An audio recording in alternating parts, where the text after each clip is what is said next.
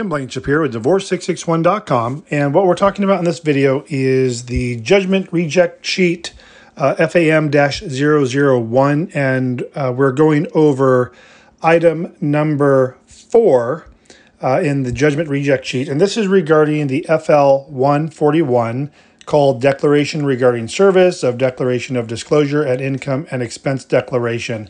Number 4 says, must be submitted by the petitioner as to the preliminary declaration of disclosure. The preliminary declaration cannot be waived.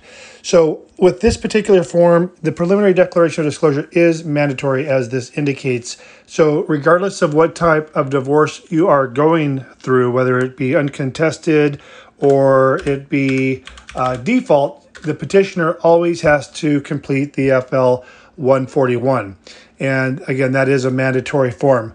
And so you would complete that. You don't have to file the income and expense declaration or the schedule of assets and debts. If there's no minor children, you never schedule the schedule of assets and debts with the court. You're only completing this FL-141 declaration regarding service of declaration of disclosure to let the court know that this was filed. That those documents were served on the other party.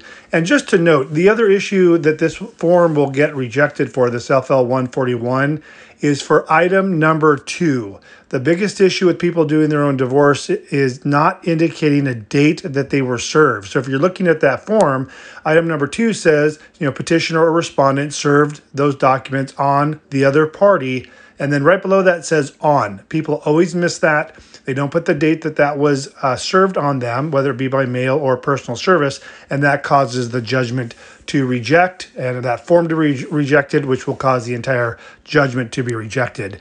Also, keep in mind, we are a full-service divorce firm serving all of California. If you guys are looking to have us take over your case, that's what we do. We can do a complete review of your paperwork, do all the final documents, have you sign and submit on your behalf. So if you're looking for that service, please go to Divorce661.com and you can create a consultation with us and we can talk about your case and we can kind of take over from there. All right, great talking to you. Talk to you soon.